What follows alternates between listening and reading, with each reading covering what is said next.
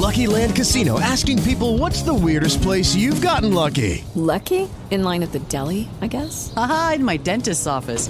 More than once, actually. Do I have to say? Yes, you do. In the car before my kids' PTA meeting. Really? Yes. Excuse me, what's the weirdest place you've gotten lucky? I never win and tell. Well, there you have it. You can get lucky anywhere, playing at LuckyLandSlots.com. Play for free right now. Are you feeling lucky? No purchase necessary. Void where prohibited by law. 18 plus. Terms and conditions apply. See website for details. Blog Talk Radio.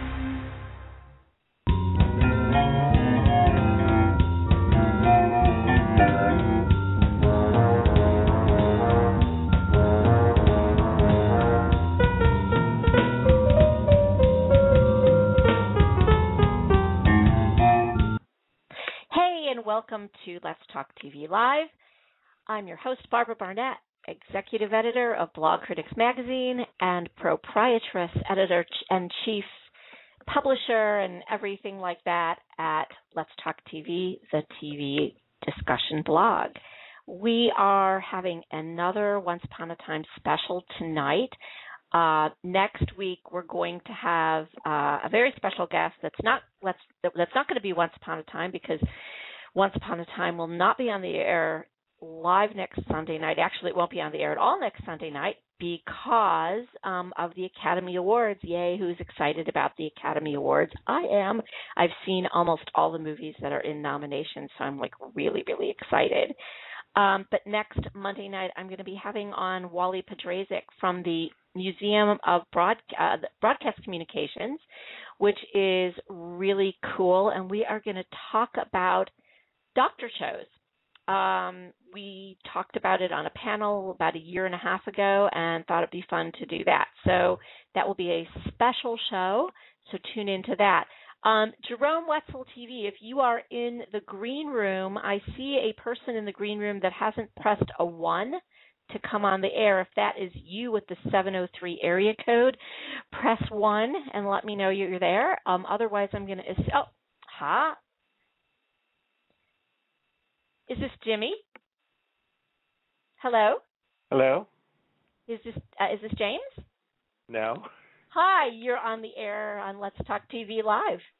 I didn't know if you were going to just wanted to listen or if you had something to share with us or say. Who are we speaking with? It's Winston. Hey, Winston. Did you want to join in the conversation? Yes. Okay, so hang on a second. I'm going to put you back in the green room. Okay. I have Chrissy on the air as well. So, hi. So hang on. I'm going to bring you on in just a moment. Okay. So we have Winston in the green room, and we have Chrissy on the air. How are you today? I'm doing good. I'm excited to talk about Manhattan. It was epic. I have been, all day I've been waiting to do this. I was so good. I wrote my review, my in-depth review, yesterday afternoon.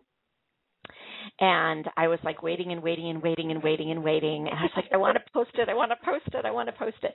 Because after I posted my Friday article, which was after having seen the screener last Monday afternoon, I was I got so many emails and tweets from people saying, what was in it? What was in it? And I was really being coy and really getting people ticked off at me. So, but I don't give spoilers. And so now everyone has seen it. And we're going to bring in Winston, and when Jerome Wetzel TV, and I know he's going to call in. He just told me he was going to do it. So we'll talk about Once Upon a Time and Manhattan. So, Chrissy, here he is. Hang on a second. Oh, he just hung up. He hung up on me. Uh-oh. What the heck? No. Call We're back. not worthy. You do. We're not. We are worthy. We are worthy. He probably just got knocked off or something like that.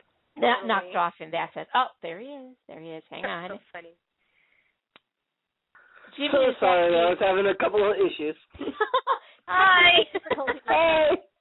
Hey, we have our panel back from last week, and Winston is in the green room, so I'm going to bring Winston in on the conversation in just a little while.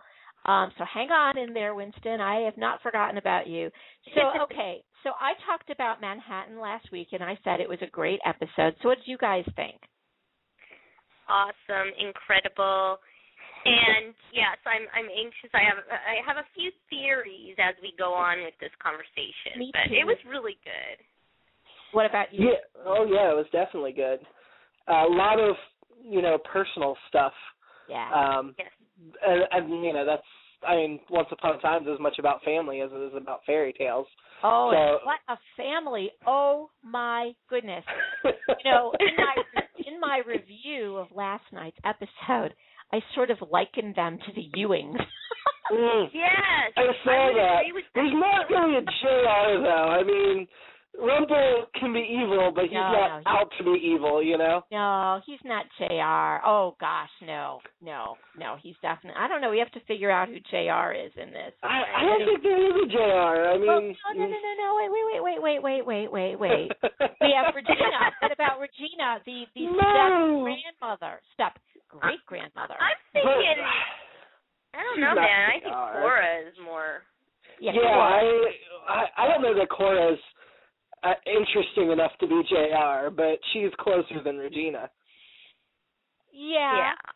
Oh, so we have someone in the chat room, and I can never pronounce. Let's see. It is Takilstar. I'm murdering this name. I am murdering this name. Yeah. I thought it said Ishtar, but no, it doesn't say. It says Ilshtar. Okay, just call me Matt. Okay, Matt, thank you. Thank you, Matt. Matt said the drama got so emotional it was hard to sit through at points. It was really, there was a lot going on, and let's kind of go through this. And I kind of made some notes. So I forgive me for starting with Rumple, but this was kind of his episode, and I kind of got, like on Blogcritics, somebody said, hey, I know this is sort of a Rumple blog, but, and I'm like, well, it's not. It's not a Rumple blog. We just love Rumple.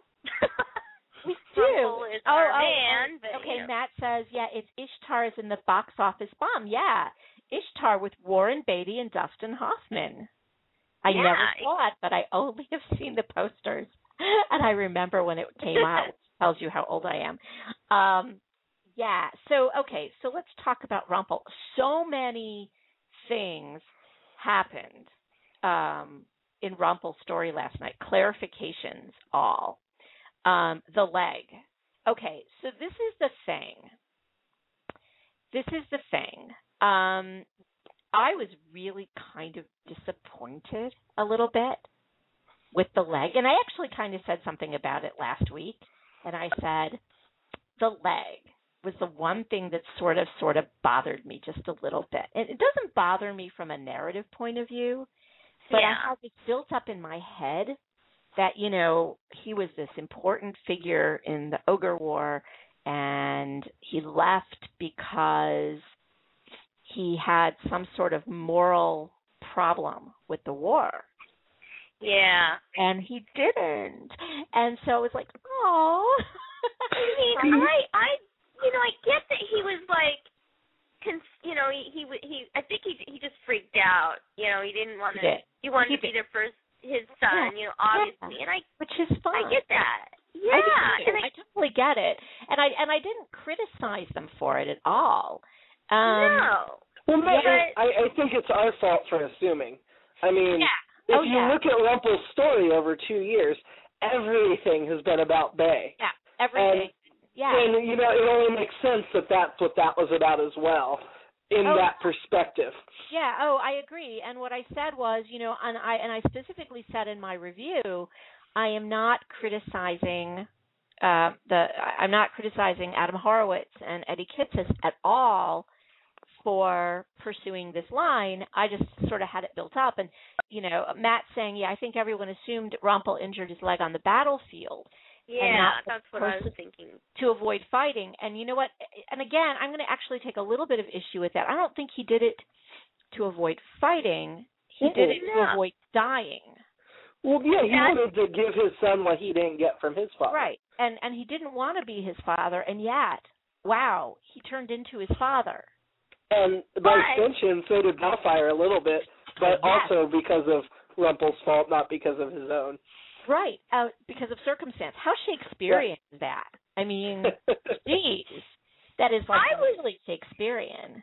Yeah, and I mean, like, for me, I just felt like, I mean, I got why he didn't want to go, but it was a little anticlimactic, I mean. Because, like, in my head, I had conjured up this big, huge reason, and then it was not that.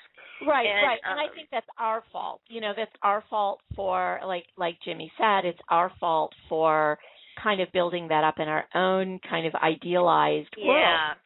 And it just wasn't. And that's fine. That's fine. I understand that.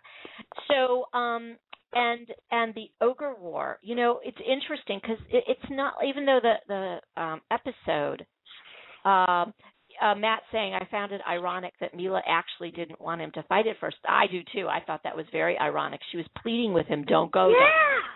And she's just a woman you can't make happy. I swear.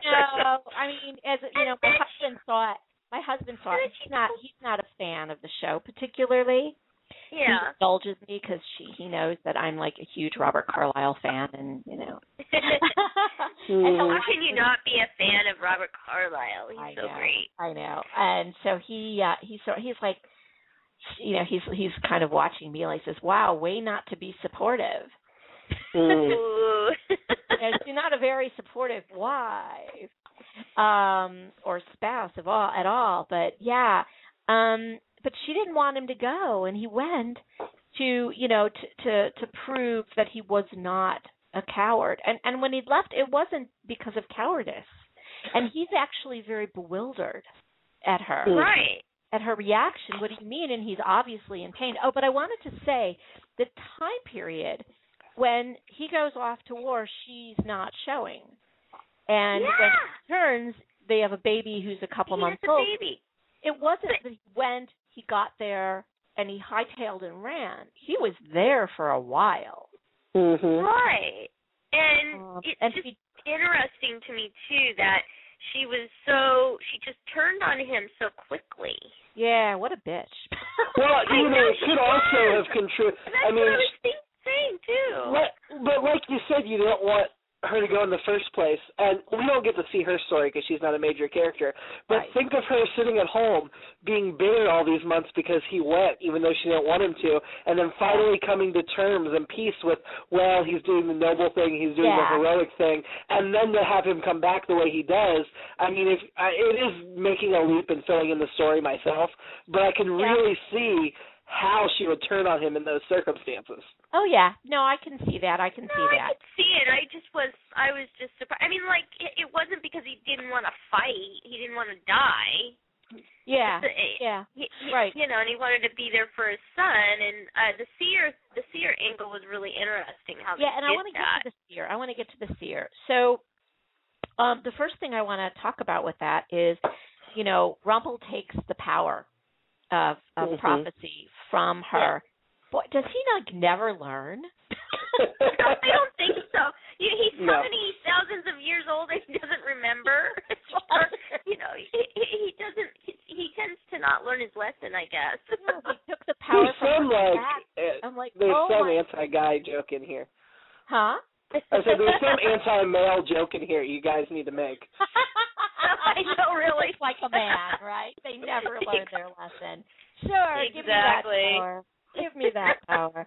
I mean, but it's interesting because in the case of the Dark One and in the case of the Seer, both times he's taking from them their burden onto himself. So there's some literary reference or metaphor in there as well, and I'm trying to put my finger on what it is. But lifting their burdens and taking them, it's like Job, And in a way, if you really, having studied the book of Job, which I did, believe it or not, I actually did study the book of Job a little bit. But taking all of that pain and burden off of someone is kind of, in a way, he is a little Job-like because such bad things have happened to him. Right. Really bad things have happened to him through his life. He's had a lot of misfortune, shall we say. Mm-hmm. But this prophecy thing, that was kind of interesting, I thought. So he's got this gift of prophecy, which is actually pretty idiosyncratic. He doesn't use it very often. Right. Or else, how would he not know that Henry was his grandson? All of that. But what I'm thinking, I want to ask you guys about it, is so when you see him take all of this information, this data, and if you've ever seen Stargate Universe, first season, and there's an episode called Human, in which the episode Dr. Rush is sitting in this neural interface chair, and he gets all of this data from the ship, from the Destiny, pouring into him and out of context. Right. And it almost kills him to get all this info. He doesn't know what to do with it. He doesn't understand what to do. And it takes him almost a season to figure it out. Pieces of a puzzle that he doesn't know how to fit together yet. And I kept flashing on that, possibly fueled by the fact that Rush was also played by Robert Carlyle. So. Right. I was like, I know that totally popped into my head when I was when I saw that scene. Totally. Oh yeah. Well, there are multiple worlds, so maybe Rumple is Dr. Rush. Wouldn't that be bizarre? Yeah, you never know.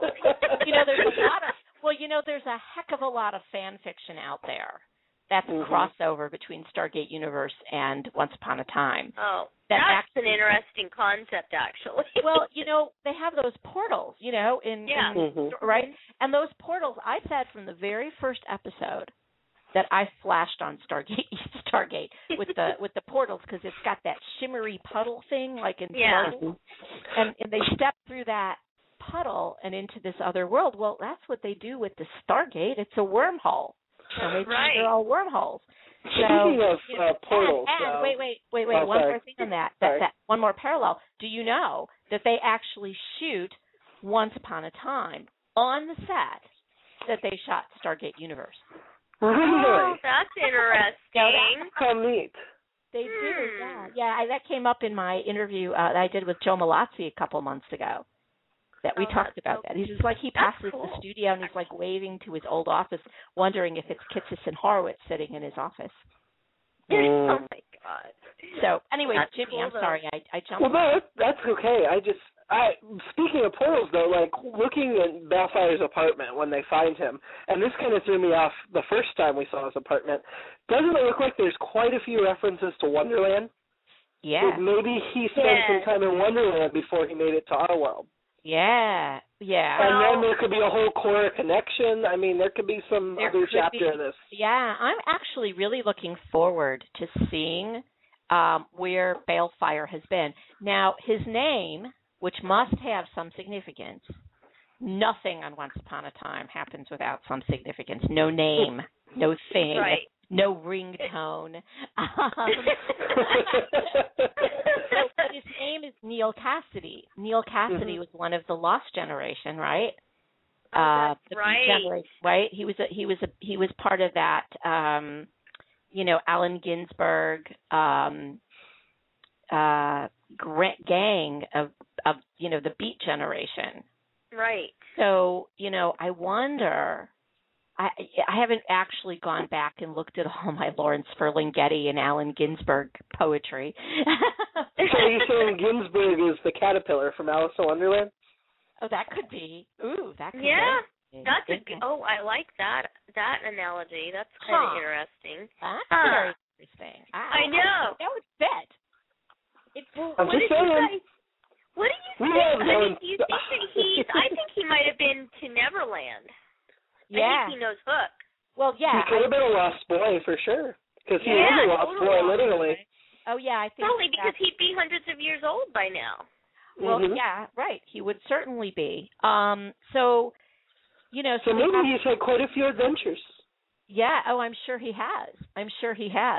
Matt says the Canadian promo for next episode spoils something major about Baelfire. He actually tells Emma that he's, how old he is. How old he is. Think about Emma, though. Emma's not 28. Is she? Well, technically, maybe. Well, no, you're right. Well, can she be? She's from Fairy Tale Land. But she grew up in our world. She did. Yeah, she grew up in our world, so she's... But that she aged normally, right? In that 28 years was all that time in Wonderland. Although maybe there wasn't all that much time in Wonderland after she was born. That's right, because Wonderland was being destroyed. I mean, not Wonderland. Fairy Tale Land was being destroyed. Fairy Tale Land, yeah. She was a baby when that happened, so she's got to be about 28-ish. Yeah. But, you know, I mean, I'm sure there's centuries between Rumple and Belle, and it works anyway, so... Yeah, right. You know, I'm gonna let Winston come in on the conversation here. He's been sitting so nicely. Hi, Winston. Hello. Hi, Winston. How are you? Hello. Yeah, I've been listening intently and kind of just thinking about how old these characters really are. Yeah. And so Baelfire should be around 330 years old. Yeah, at least. If not a couple hundred. I'm actually in the process of writing, spoiler guys, I'm writing an article that I'm going to post sometime toward the end of the week, I think, that is actually looking at the entire dysfunctional family tree. Oh, cool. So, that's a great idea. I started writing it, and I'm trying to decide who to start with. But, you know, they're all sort of interconnected. You know, you have you have the Charmings and Emma and Baelfire and Rumple and Regina and Emma and Henry and how do they all connect, and what are their ages, and when did they kind of come into the family? And boy, won't that be an interesting Thanksgiving. I love that line. That was the best line I thought of the show. You know what? Didn't I say that? I said that last Monday night. I said the best line of the show has to do with Thanksgiving. Yep. You were right. I loved it. So, what did you think? All of the major characters in the family, there's not one character that's as important as anybody that we've included that's not related, you know? Yeah, right, I mean, that really is you the think core. it can get more convoluted? Yeah. Sure, absolutely. I'm sure it's going to get more convoluted. What I really, really hope is they keep hold of the narrative Bible. And that Kitsis and Horowitz really, really, really do that, take that seriously. That was the one thing that was interesting when I talked to Joe Malazzi about Stargate, and I said, how did you keep that all those little story threads? You know, you did something in the pilot that didn't come up again until season 2, episode 18. You know, and how did you do that? And he said that was all planned out. I mean, everything was planned out, which is much more true of British TV and maybe Canadian TV than it is of U.S. TV. Yeah, and right now there's still only maybe half of the characters on Once Upon a Time as there were on Lost. So I feel like they're in good hands with the balancing. Right, and I think the core characters, and I think that's where they're really staying right now, is with the core characters. And to me, the core and the Emily DeRobin fans are gonna hate me. No! And I love and I love the relationship between Rumplestiltskin and Belle.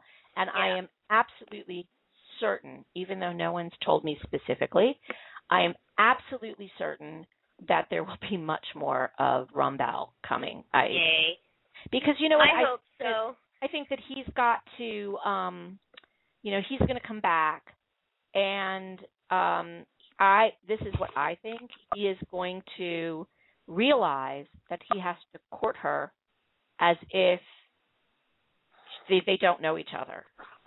Yeah, which I'm actually anxious to see that, because I always, I'm a sucker for that type of a slow build kind of. Yeah, I mean, I'm a soap person, so there you go. But but yeah, no, I'm anxious to see that, and it'll be nice because we sort of got, in Beauty and the Beast, of course, the Disney version of it. Right. You do kind of see a little bit of courtshipping, they like each other and stuff, but we didn't really get to see all that so much here. Right. And I really think like that's their way of doing it. Yeah, and I think it's going to be sweet, and I think once she gets that memory back, I think that's going to be it's going to build up to that moment.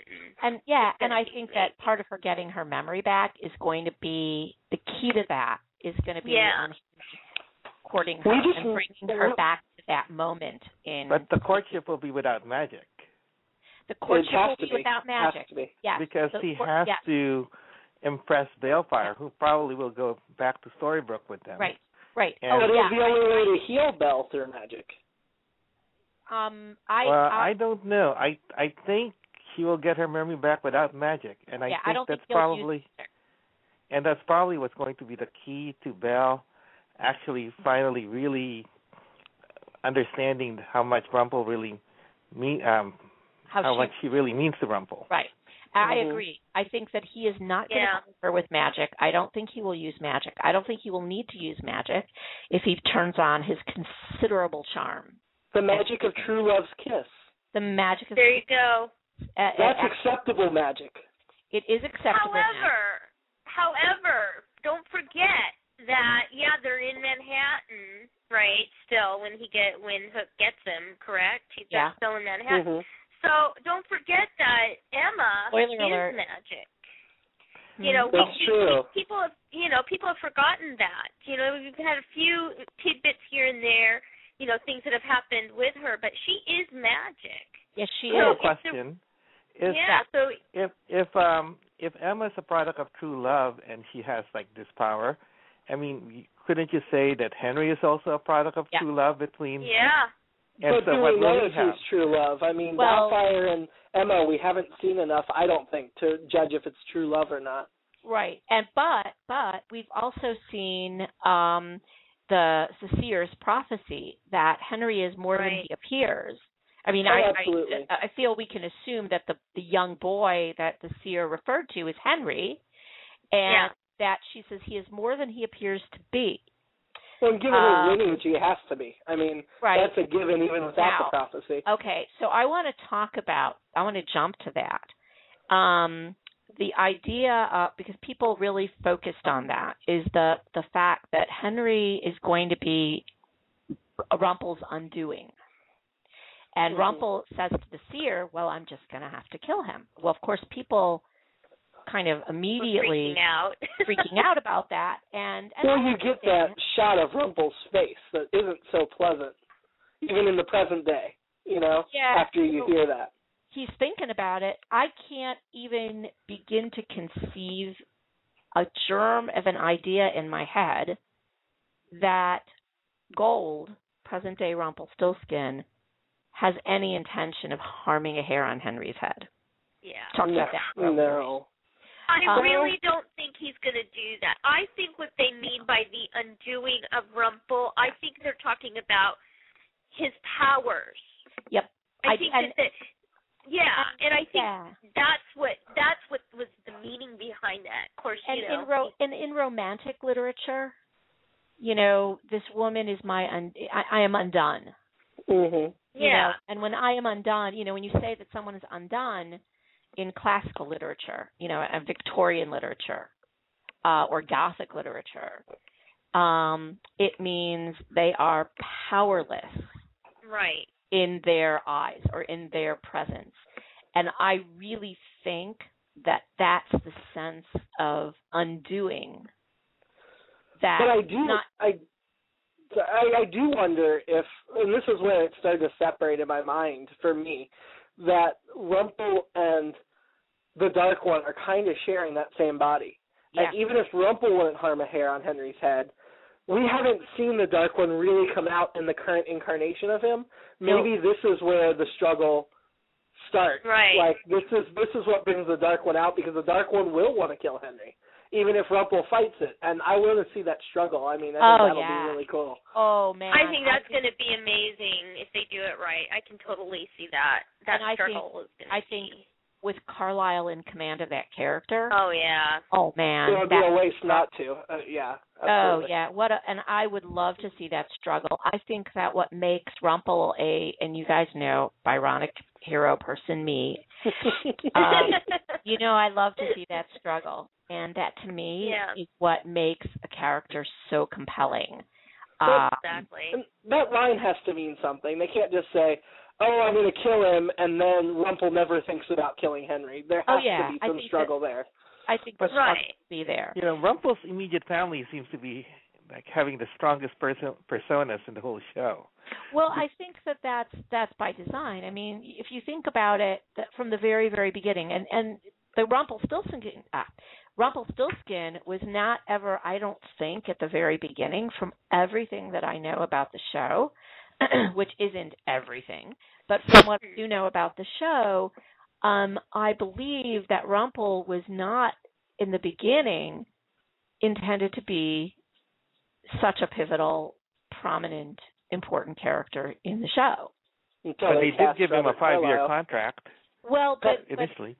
Yeah, but it was a 5-year contract to appear here and there. I mean, look at the first season. We had other main characters. We had Sheriff Graham for a while. Yep. Then we had August. Yeah. We had Jiminy Cricket throughout. And this season they signed Ruby. Just because they're main characters doesn't necessarily mean they're part of the core of the show. And Emily DeRavin was signed. Right. Contract as a regular, and Colin O'Donoghue was signed as a regular. Colin, right. But I think that, if you look at the very beginning of season 1, Rumple is in 2 scenes. Actually, he was only supposed to be in 1 scene in the pilot. Wow. And they added a scene because they loved the character so much. Oh, yeah, he did such a fabulous job. And then obviously Carlisle deserves credit for the way he plays the role, but do you think Jane Espenson deserves a lot of credit too, because she seems to write these stories that really advance the character? But not all. She didn't write Last Night. She didn't? No, that was Adam and Eddie. Okay. She did last week's, right? She did last week's episode, and she got The Miller's Daughter. I'm dying to see that episode. I am too. I'm going to actually see if she can come back on the show. I think, should I ask her again? Because I don't want to go to the well too many times. Like, come on, Jane. But she's always so nice about it. She's lovely about it. Yeah, I'll she's email so nice her in person. and she'll email me back and say, yeah, sure, absolutely, let's do it. So it would be lovely. So I am going to ask her. But anyway, she didn't write last night's episode. But you know what? Even back and I didn't mean to turn this completely into a Rumpelstiltskin thing, but I didn't. I promise. It's nice to talk about it last night. I mean, he's my favorite subject, so come on. He's a lot of people's favorites, and I want to talk about Emma too. So don't let me not do that. So keep me honest, guys. Matt says, I understand. I assume Miller's Daughter will be one you'll get a screener of. I have no idea. I was actually shocked to get a screener for Manhattan. I was very surprised. I had the season premiere, and I had last year's finale, and I had a couple of other episodes. I had Skin Deep. Oh, I love Manhattan. Have the whole thing, even the twist at the end with the killing Henry. Yeah. Wait, what did you say? Yeah, what did you say? The screener they send you have the complete episode, even the ending with the... Unlike the season, what was it? Season 6 finale of House. They sent the screener without the last 3 minutes. And everyone... I know they do that sometimes, so that's why I wondered if you got the complete screener. They did not, because they actually changed the ending. They didn't tell anybody how it was going to end. I had the doctor. Yes, I did. I had the doctor. Yeah, they're sporadic. I don't ever know when I'm going to get them. I was really surprised last Monday to find it in my in my mailbox at ABC's press site. So I never know. Who knows? I'm guessing because they're going to be at the Paley Center. They're doing the Paley Center panel. on the 2nd, I think, 3rd, March 3rd, 2 Sundays from now. I'm guessing they're going to screen that episode at Paley Center. That would be my guess. That'd be cool. That would be my guess. Are you going to Paley?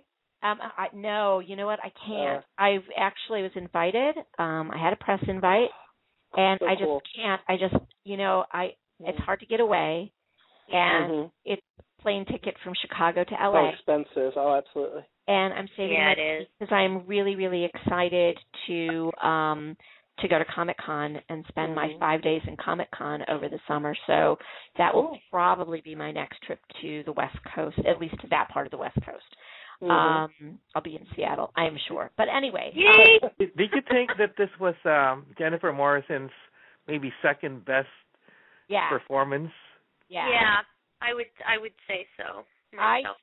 Yes, I think that I think this was her strongest performance. Well, I like the finale when she was weeping for Henry. Yeah, that was really. But I thought that her reaction both to Neil and to Rumple were so powerful in this episode. I've seen her cry. I've seen her be emotional. I've never seen her show outright fury. And to me, the best scene for her in this episode was when Henry said she was just like Regina. Yeah. Yes. Yeah. That it almost brought tears to my eyes because it was just sort of like that was it was the one thing that she wanted to avoid with him because Henry had such horrible experiences in the last 10 years, and then I felt bad for her. Oh yeah, I did too. Very much so. But I want to go back to my thought that I had about the pilot and Rumple, and then we're going to go on. But there's that scene, that main scene where we see him in the prison. The two scenes actually, the scene with Snow, and then the scene does he have a scene with Regina in the pilot too, or is that the next episode? I think that's I can't remember. Episode. Yeah, I think it was the next episode. Okay, so in that first episode where he's in prison and he has that conversation with Snow White, I'll tell you, I was so blown away by that, not by the insanity and the manic nature of Rumple, because he's like virtually insane in that scene. He scared me, man. I was scared. You know what? He didn't scare me so much as it just broke my heart. Because if you watch his eyes in that scene, even with those ginormous contact lenses, and I will tell you, this was the first scene. And I had not seen Carlisle in anything before. I missed Train Spotting. I missed the Full Monty. I missed everything that he had been in. I hadn't seen anything. First time I've ever seen him in anything that I recall seeing him in, and I think it was the first time, period, I'd ever seen him in anything. And I was like, wow, there is so much pathos behind that insanity. I'm like, who is this guy? Who is this actor that's like affecting me in this way from this one little manic scene? And I don't usually like over-the-top acting. But you could also feel his anticipation that the curse was almost ready to come true. Yeah, but you don't see that in that scene because we don't know that yet. We don't know any of his history at that point. All we know is there's this insane, crazy person in this prison, and he's been kept in prison. He looks, emaciated, and he looks scary, and his clothes are tattered, and he looks like what did they feed this guy because he was so emaciated, but you just who is he? And that one scene just like blew me away. And before I saw the premiere, I saw the pilot about 6 weeks before the show premiered, and in that, and I wrote a bunch of articles leading up to it, and I went and I made it my business even before the first episode aired that I was going to find out what else this guy had done. So that's how much that one little scene blew me away. So yeah, there's pathos there. So I don't know why I got on that track, but okay. But let's get back to Manhattan. So yeah, Jennifer Morrison, great episode. So okay, so Baelfire and Mr. Gold's reunion. Again, that was heartbreaking. Does it was. But before I get to the heartbreaking part, it's like, you know, with the seer, does this man like never learn? He ought to use magic. Like, really? It's karma. It's going through the same thing over and over again because you're too blockheaded to learn the lesson. He's a really, really smart person. I mean, he's brilliant. Yeah. He's a brilliant strategist, right? Yes. I mean, this curse, how brilliant is that? And he's like, he's got these blinders on.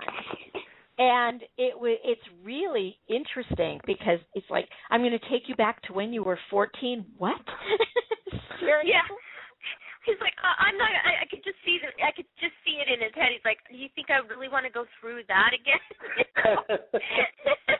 As much as he would like to have his father there, back, I don't think that was ever going to be an option. And he just said, "Are you crazy?"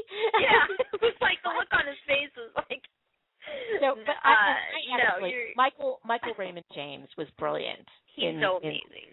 He went. They need to go ahead and sign him full time. Just they should. seriously. No, I would be very surprised if they don't for next season. Yeah. He has to be around. I mean. Yeah, he does. And look at his resume. If they don't sign him, he'll be snapped up by somebody else. So they have to sign him. What else has he done? What is he known for? True Blood. Well, I mean, I knew him from True Blood, yeah. Yeah, and he's had so many guest spots in the last few years. Yeah. Besides the starring roles on True Blood and Terriers, that I feel like if they don't sign him, he will be caught by somebody. Is he an American actor or is he a Brit? He's got a British sort of name. I'm not sure. I don't know. Everything I've seen him in, he has an American accent, but that doesn't mean anything. It doesn't mean anything anymore. Yeah. No, it really doesn't. Exactly. But you have so many British actors on that show. Oh, he was in Jack Reacher recently. Jack Reacher, right? Okay. Which I did not. Yeah, he's been around. He's a great actor. Well, what did you guys think? I wanted to ask you guys. What do you think about how simple remember how we were guessing what did August show him? Very simple. I was like, oh my God, here we are trying to think of this whole complicated thing of what it could be. Never in my wildest dreams did I think it was, the typewriter that says, I know you're Baelfire. I was like, yeah, and people were asking about that. I assumed it was something that his stepping away would be noble, and to find out that it was selfish was kind of a surprise to me. Yeah, I agree with that too. Yeah. But that, although that's like his daddy, so people were asking me about that all week. Like, what was that? What was it? Does he show it? I'm like, yeah, he shows him. Oh, what is it? Is it a a drawing of the dagger? I'm like, I thought it was a drawing. Yeah, it was a lot so of people. Weird. Yeah, it was like, no. It's much simpler. August, he needs to return, like more than just an occasional episode. Yeah, we need August. Yeah. So getting back to the reunion between Baelfire and Rumple, that was just so, I love that scene. The anger that Michael Raymond James was able to bring to that, this and it really threw Gold, who's all he's done for 200 years or however long it's been, is pine for his son and live in regret. And live in this angst of regret and remorse and I mean remember The Stranger last year. I mean how willing he was. Oh man, yeah. You just go along with it. Snake oil customer right across his forehead, and and really be willing to believe that his son is gonna embrace him. And now he meets his son and he doesn't want anything to do with him. He doesn't want to listen. But you think from Baelfire's standpoint, he's had that equal amount of time, and that last thing that he remembers was Rumplestiltskin letting go his hand, and that I flashed on another show when I heard that, you know, and I didn't flash on it so much in the episode last season when that happened, but I flashed on it this week, and that was, and Jimmy, I know you've seen all of Torchwood, yes.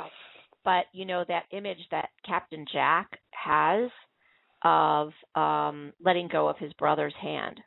Oh, yeah. You know, and that's haunted him his whole life, all his lifetime.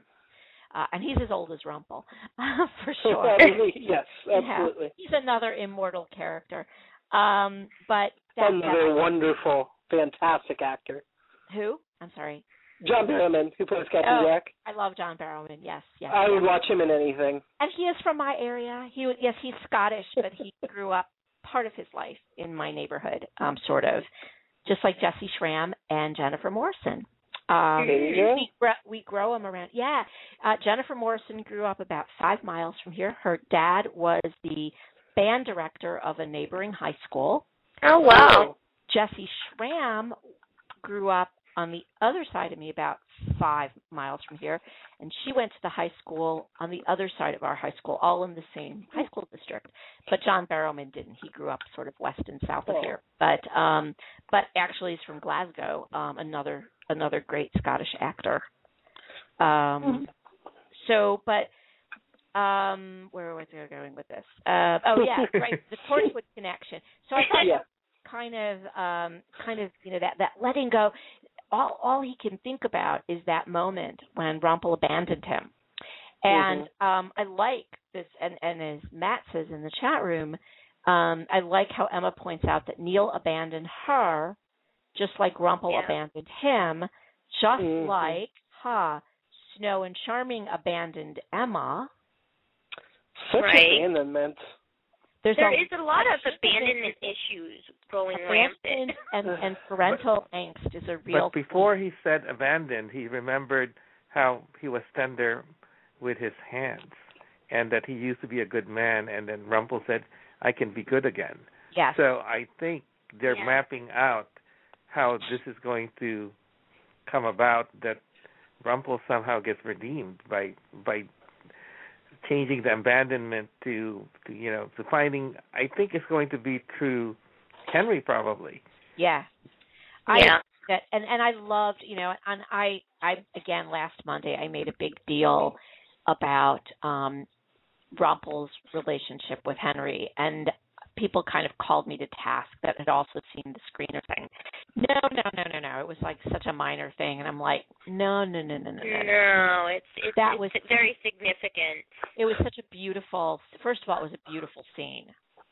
Well, that made me wonder if maybe, even though Rumple didn't acknowledge that he knew he was related to Henry, maybe he felt some type of connection. There's a bond there.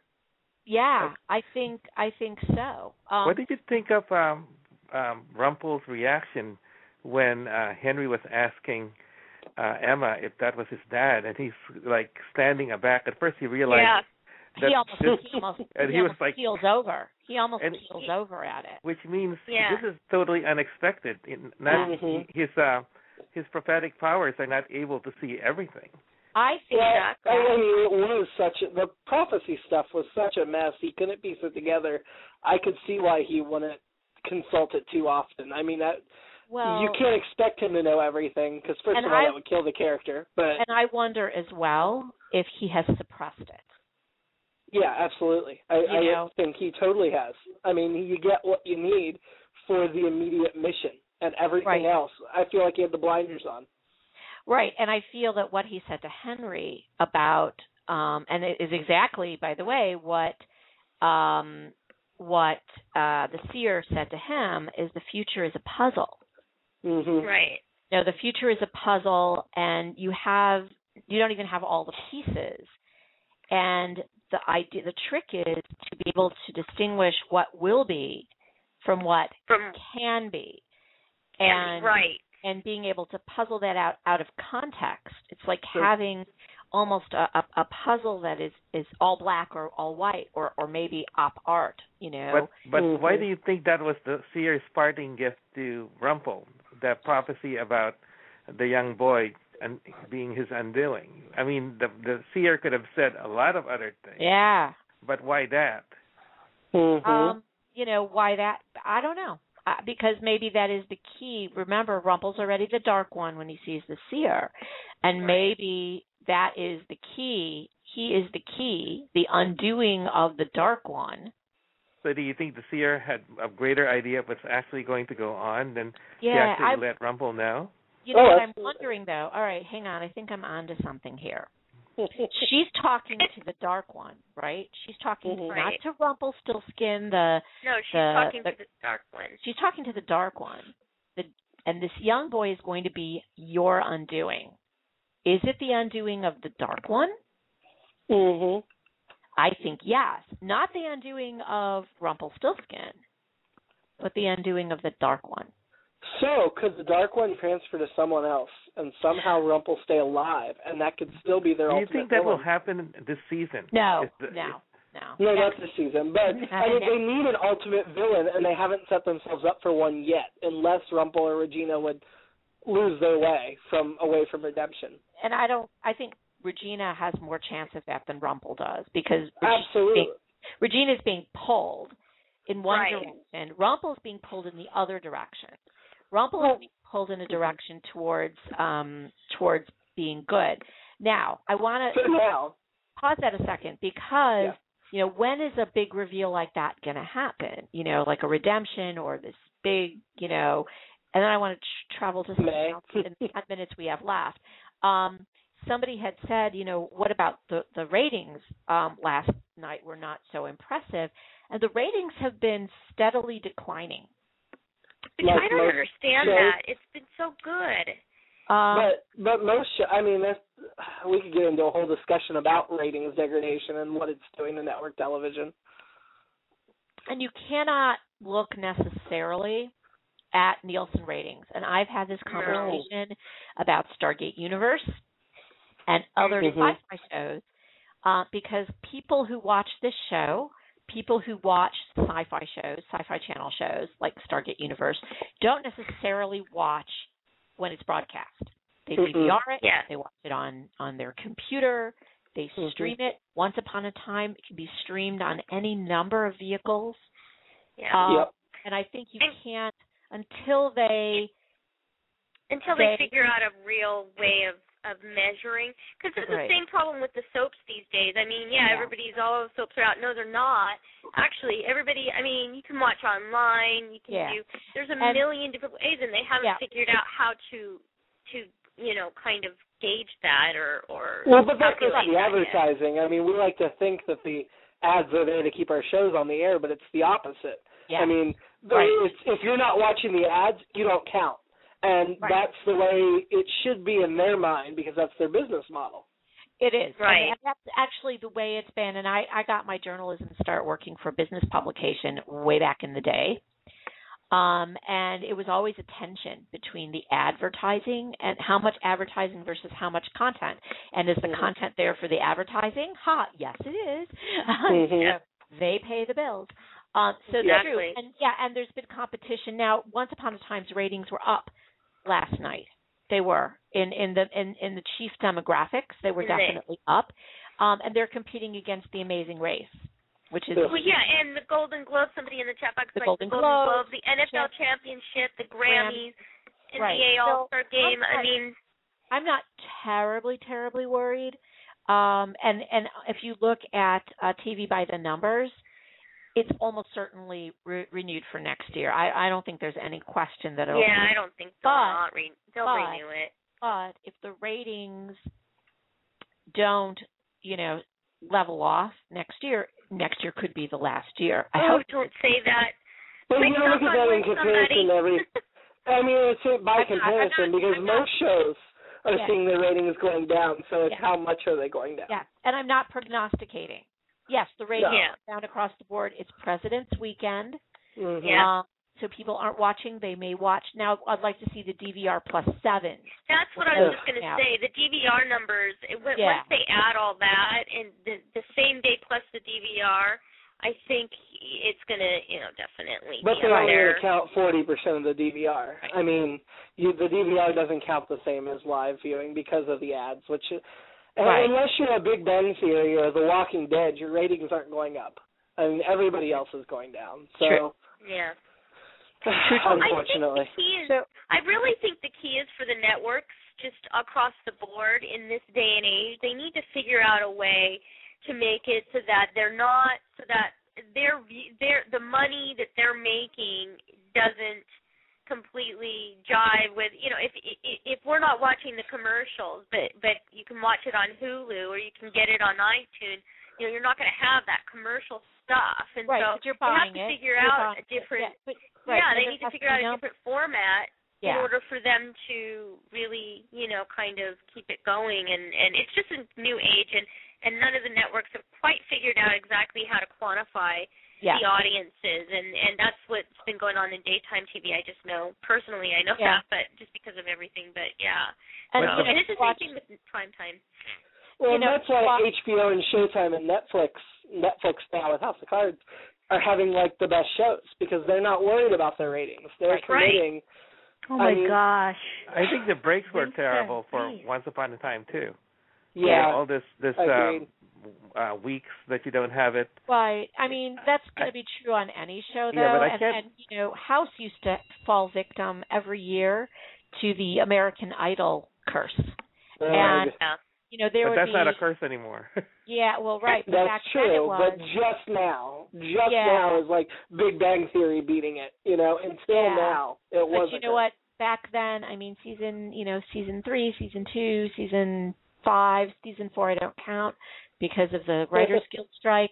But you would have these gaps, so you'd have one episode in December, and then you'd have one episode in January, and one episode in February, and maybe 2 episodes in March, and then you'd have from April on, April and May go all the way through for 6 weeks, and there are only 22 episodes, and there are 52 weeks, so they have to spread it out somehow. So I'm not, the breaks, once upon a time the breaks have not been terrible as they were during the House days. I will say that. Are the production costs for Once Upon a Time high for a scripted show, or do you think it's because they're using a lot of green screen technology, so that's lowering the price? Yeah, they're using a ton of everything is green screen on that show. They do a little bit of location shooting, but I think almost everything is done with green screen. And they're shooting in Canada. They're not shooting in LA. So and none of the stars are really that they have in the show are really the A+ stars. So probably you have a better wages. They've done a few stars. I mean Jennifer Goodwin had Big Love, and Jennifer Morrison had House, so they do have a few people that have. But they're not going to demand the highest echelon pay. That's true. Yeah, at this point. The show's biggest star is Robert Carlyle. Right. And he's a big star, but he has never been an A-lister in the sense that he's going to be in the next blockbuster, because that's just not how he's managed his career. He's managed his career to do, independent stuff. I mean, he's just to hear him speak, he's very content with doing these $1 million, $1.5 million budget movies and funding that with doing TV or an occasional big show. But he's not a $10 million an episode guy, or even a $50 million an episode guy. It's Matt says they film a lot in the forest, and of course being in Vancouver, and of course they film in Steveston, which is actually it's just over the Canadian border here up in Seattle. Right, and I think they do some filming on the island as well, over on Vancouver Island. If I'm not mistaken. Which is beautiful. I love Vancouver Island, as you know, Christy. You and I have talked about that. I think it's great. Oh, yes, we have.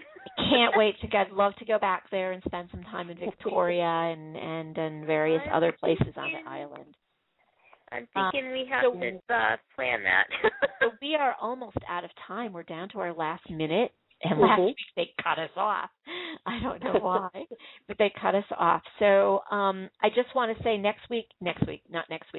next episode looks phenomenal. The Queen is Dead is the next episode, and I'll be previewing that as I get photos and spoilers and stuff. And so look for those things on the Let's Talk TV blog, because I usually don't put stuff like that on Blog Critics because they're usually too short. But anyway, so thank you guys for stopping by. I really appreciate it. JeromeWetzelTV, you can find him on Twitter at JeromeWetzelTV, and RHeart Chrissy, is that your Twitter name? And you can find them both. It's at RHeart Radio. At RHeart Radio. She's got her own radio shows on Blog Talk Radio, and you can find all three of us on Blog Critics, where we all write and file our stuff. We're all three of us TV writers, and I am Barbara Barnett, executive editor of Blog Critics and publisher of Let's Talk TV, the TV discussion blog. So thank you guys. Well, thank you for inviting me. It was fun as always. Hopefully you guys will be able to come back the next time we talk about Once Upon a Time. Well, I'm now covering that every episode for Seat 42F, so I'll constantly be current. I will not fall behind. Sounds great. And I am going to say goodbye to everybody in the chat room. You can keep chatting if you'd like. And thank you guys for tuning in. Thank you. Thank you. Thanks, Barbara. Okay, bye-bye. Thanks. Bye. Thanks, Winston. Bye. Bye-bye.